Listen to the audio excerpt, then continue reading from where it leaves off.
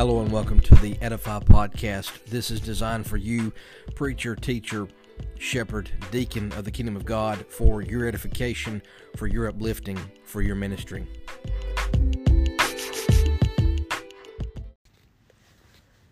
Have you noticed that in some passages where Paul calls Timothy to preach the word, he also tells him to be engaged in evangelism? 2 Timothy 4 and verse 5, as for you, always be sober-minded, endure suffering, do the work of an evangelist, and fulfill your ministry. Now, not all preachers, pastors, teachers, deacons have evangelistic gifts. However, God expects us to take part in an evangelist's work. Preachers know Jesus called all his disciples to make disciples by being witnesses.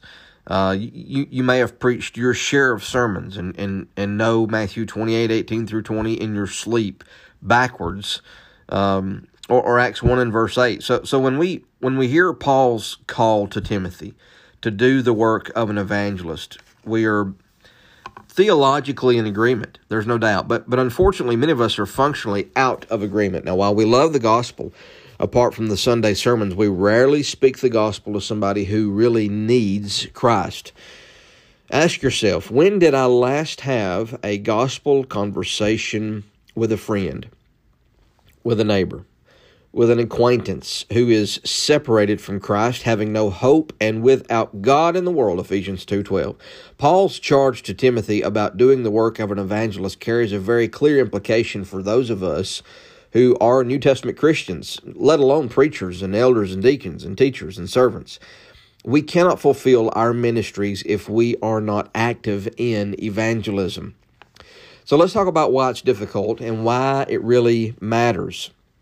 I know that doing the work of an evangelist presents some very unique challenges for preachers, pastors, and the like. So, after all, we spend most of our waking hours caring for Christians, especially elders and preachers. We may be preparing sermons, we're planning, we're problem solving, we're counseling, we're discipling. Besides all that we do for the church, we also provide care for our own families, elders especially, deacons especially. For someone does not know how to maintain or manage his own household, to keep his own house, how will he care for the church of God? 1 Timothy 3, 5, and 6. So it's crucial. When Paul wrote to Timothy through, or maybe, when he wrote to Timothy, even though he was, I guess he certainly realized Timothy's felt stretched, if you will. He knew that Timothy was exhausted. He had to encourage the young fella to stay in Crete. He understood that Timothy's temperament was tender. I think by the end of the second epistle, we have coined Timothy with the title Timid Timothy. But he had his own temperament and he had his own physical challenge. I mean, realistically, he said your stomach and your frequent ailments. There was something going on with Timothy on a very regular, frequent basis. Was this stress? Was this stomach ulcers because of stress? Was it the upkeep of the church? Was it trying to fight false teachers? Probably a little bit of everything. That's in 1 Timothy 5 and verse 23. But he also knew proclaiming the gospel could bring suffering or even land Timothy in prison like it had done for Paul, 2 Timothy 1 and verse 8. But Paul also knew that evangelism was a very integral part of Timothy's calling as a preacher, his job description, if you will. And so that's why he doesn't give Timothy a pass when it comes to doing the work of an evangelist, and that's why we don't get a pass either. On the most foundational level, the reason preachers and elders need to be engaged in evangelism is very obvious. Jesus gave his great commission to all his followers. That includes preachers and elders and deacons and Bible class teachers, but I'm convinced there are specific strategic reasons why God wants us, those of us who serve the kingdom, to do the work of an evangelist. He wants those who preach his word to the church to share his heart for the world. He wants preachers to demonstrate a heart for the gospel in order to set an example for the congregation and shape the cultural climate of the church. God has designed his world so we reproduce after our own kind. And that's true both physically but also spiritually. As Jesus explained, a disciple is not above his teacher, but everyone, when he is fully trained, will be like his teacher. Luke 6 and verse 40. Congregations become like their leaders, for better or for worse. They take the face of the one who's in the pulpit. If preachers only preach about evangelism without being personally engaged in it, people will conclude that giving out the gospel is optional. It's something we affirm on Sunday. Yeehaw, pat our backs. Here we go. We got it right, boys. We're all sound. But we avoid it on Monday. So on the other hand, when preachers and elders and deacons and Bible class teachers engage in the joys and frustrations of bringing the gospel to their friends and to their family, the church takes notice. When you see one of your leaders suffering for the Lord's sake when it comes to evangelism or being persecuted because of their religious convictions, the church takes notice. The sheep see the shepherds enduring. So as leaders demonstrate an ongoing personal commitment to evangelism, a chance begins to take place in the congregation, a chance of change, if you will. Others catch the excitement. Gospel conversations become a very regular part of people's lives throughout the week.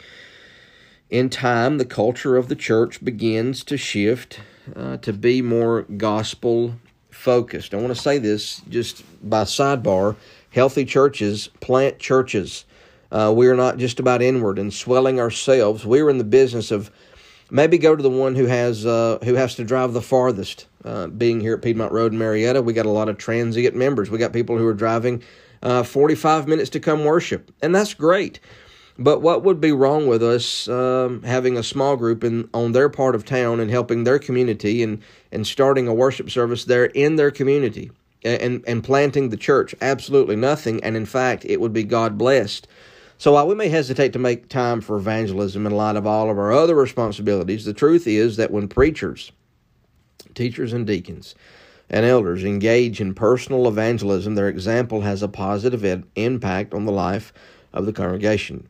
Churches with preachers like this trend toward health and growth. So this is why we're finding major results when it comes to surveys. Lifeway Research in 2017, they did a particular survey, and the study involved 1,500 phone calls to pulpit preachers and what they call lead pastors, serving evangelical congregations of under 200 people.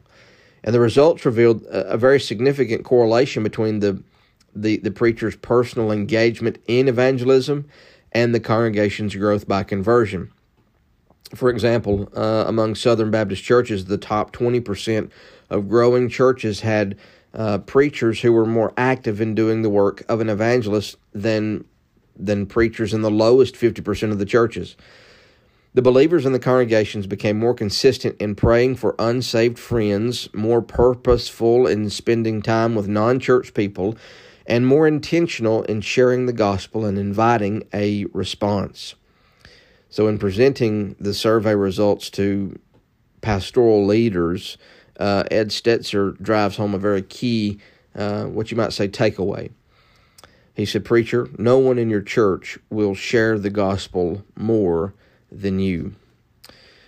So let's shift from why it's difficult and why it matters to getting to work. So where do we find the time and relational energy needed to meaningful connect with people who need Christ? And I can name at least two places. Number one, it is in our sermons, preacher. As noted, Paul's very directive when it comes to Timothy and about evangelism, and it comes in context in his call of preaching his word, 2 Timothy 4, 1 through 2.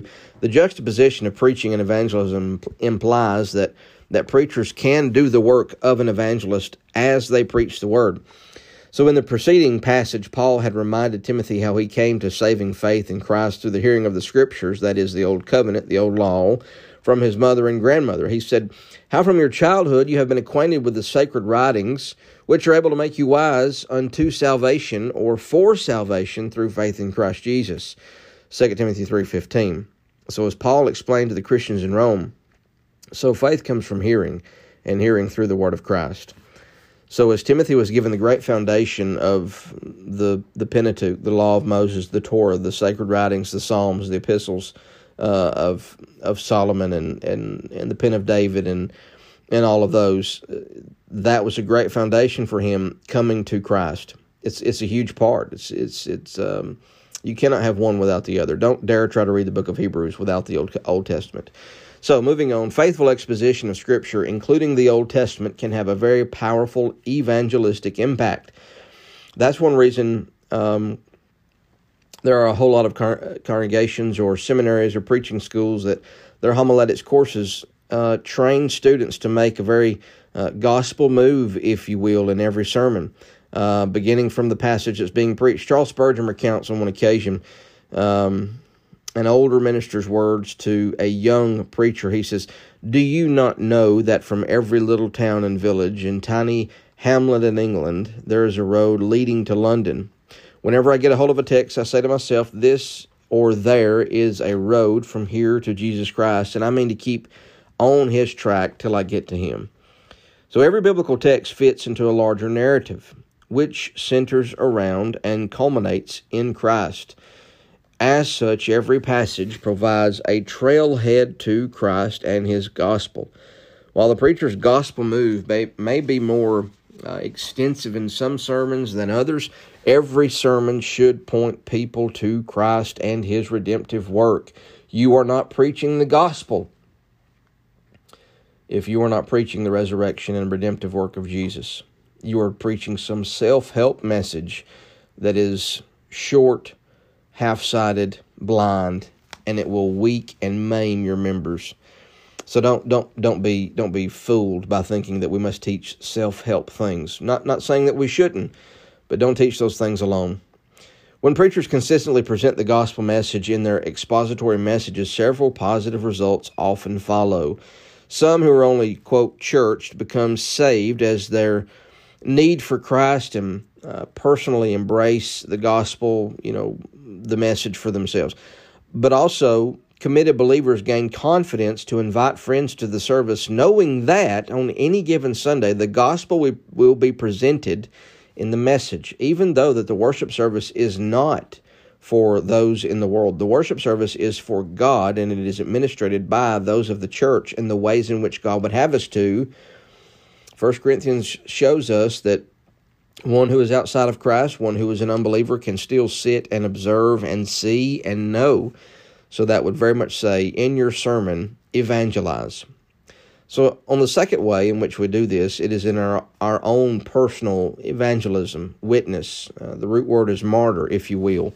Doing the work of an evangelist involves more than preaching the gospel to those who show up for church services.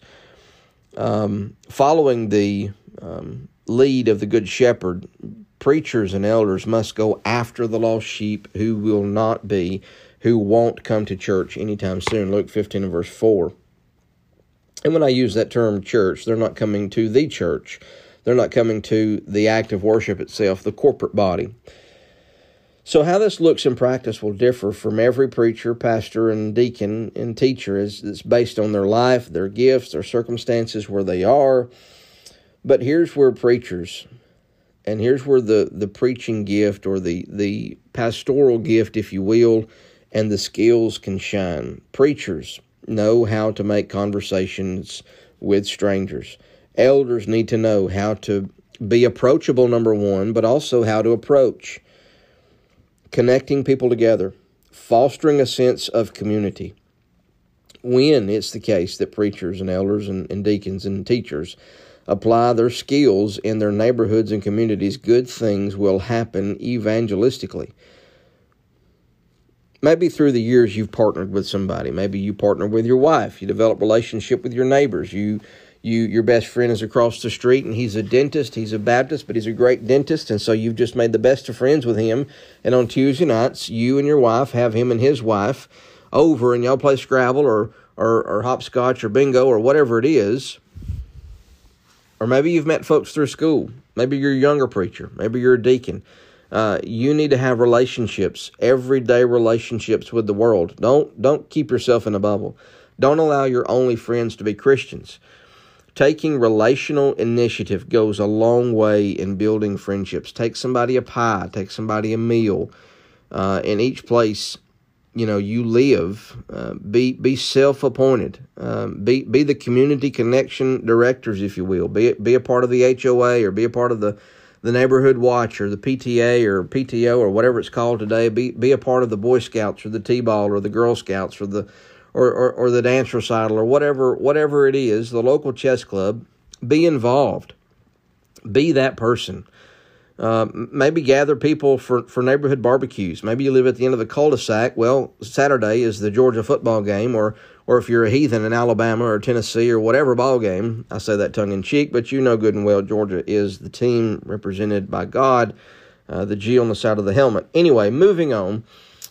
Maybe you can invite your neighborhood over to your backyard and throw up a projector and a screen, and here we go, and yee-haw.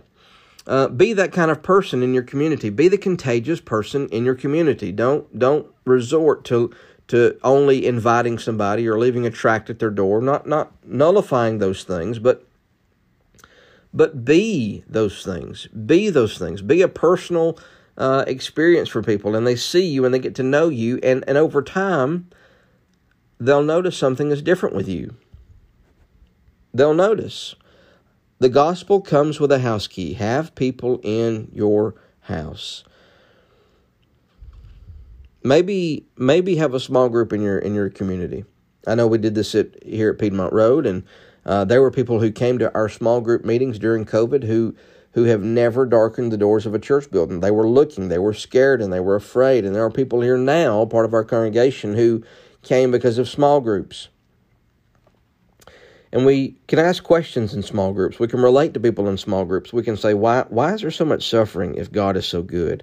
Or what happens to those who are living in alcoholism? Or how do we help people who are subject to suicidal ideology or whatever? When you get practical and you get into your neighborhood, you're opening the door for people and setting the stage for them to meet King Jesus.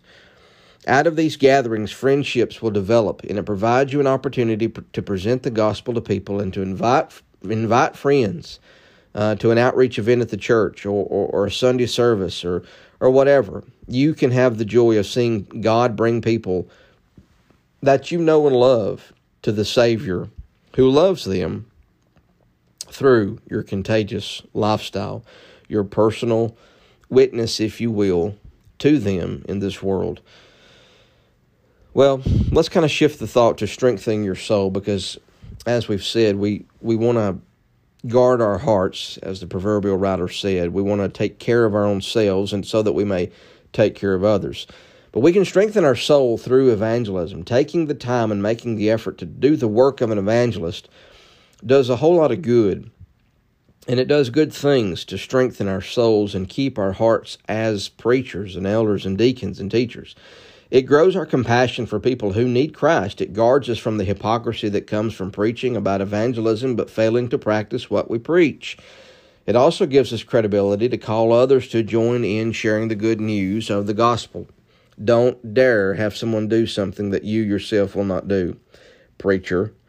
If a local church is to be dynamically engaged in God's mission of rescuing and redeeming men, women, boys, and girls, the local church leaders must lead the way. Missional churches are led by preachers and elders who preach the word and do the work of an evangelist.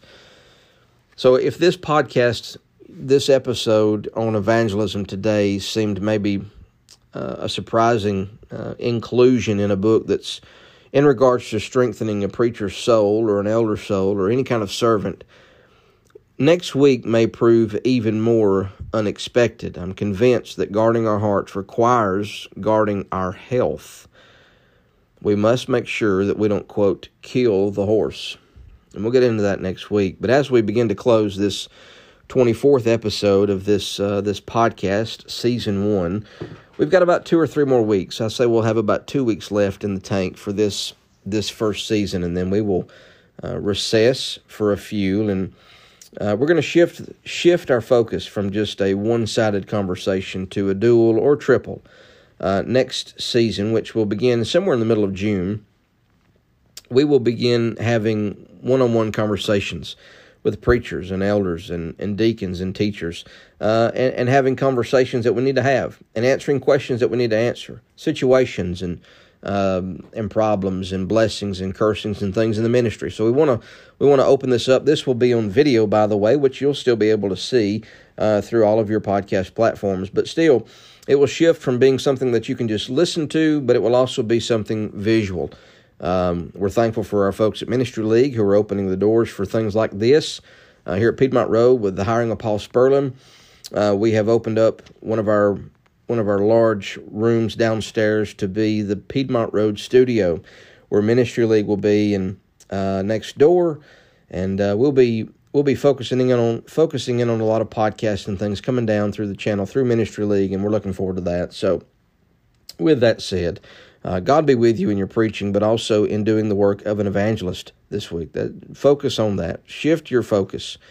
Begin to not only serve the kingdom, but also lead the kingdom in service, and especially in regards to evangelism. So may God bless you in your preaching and your teaching and doing the work of an evangelist.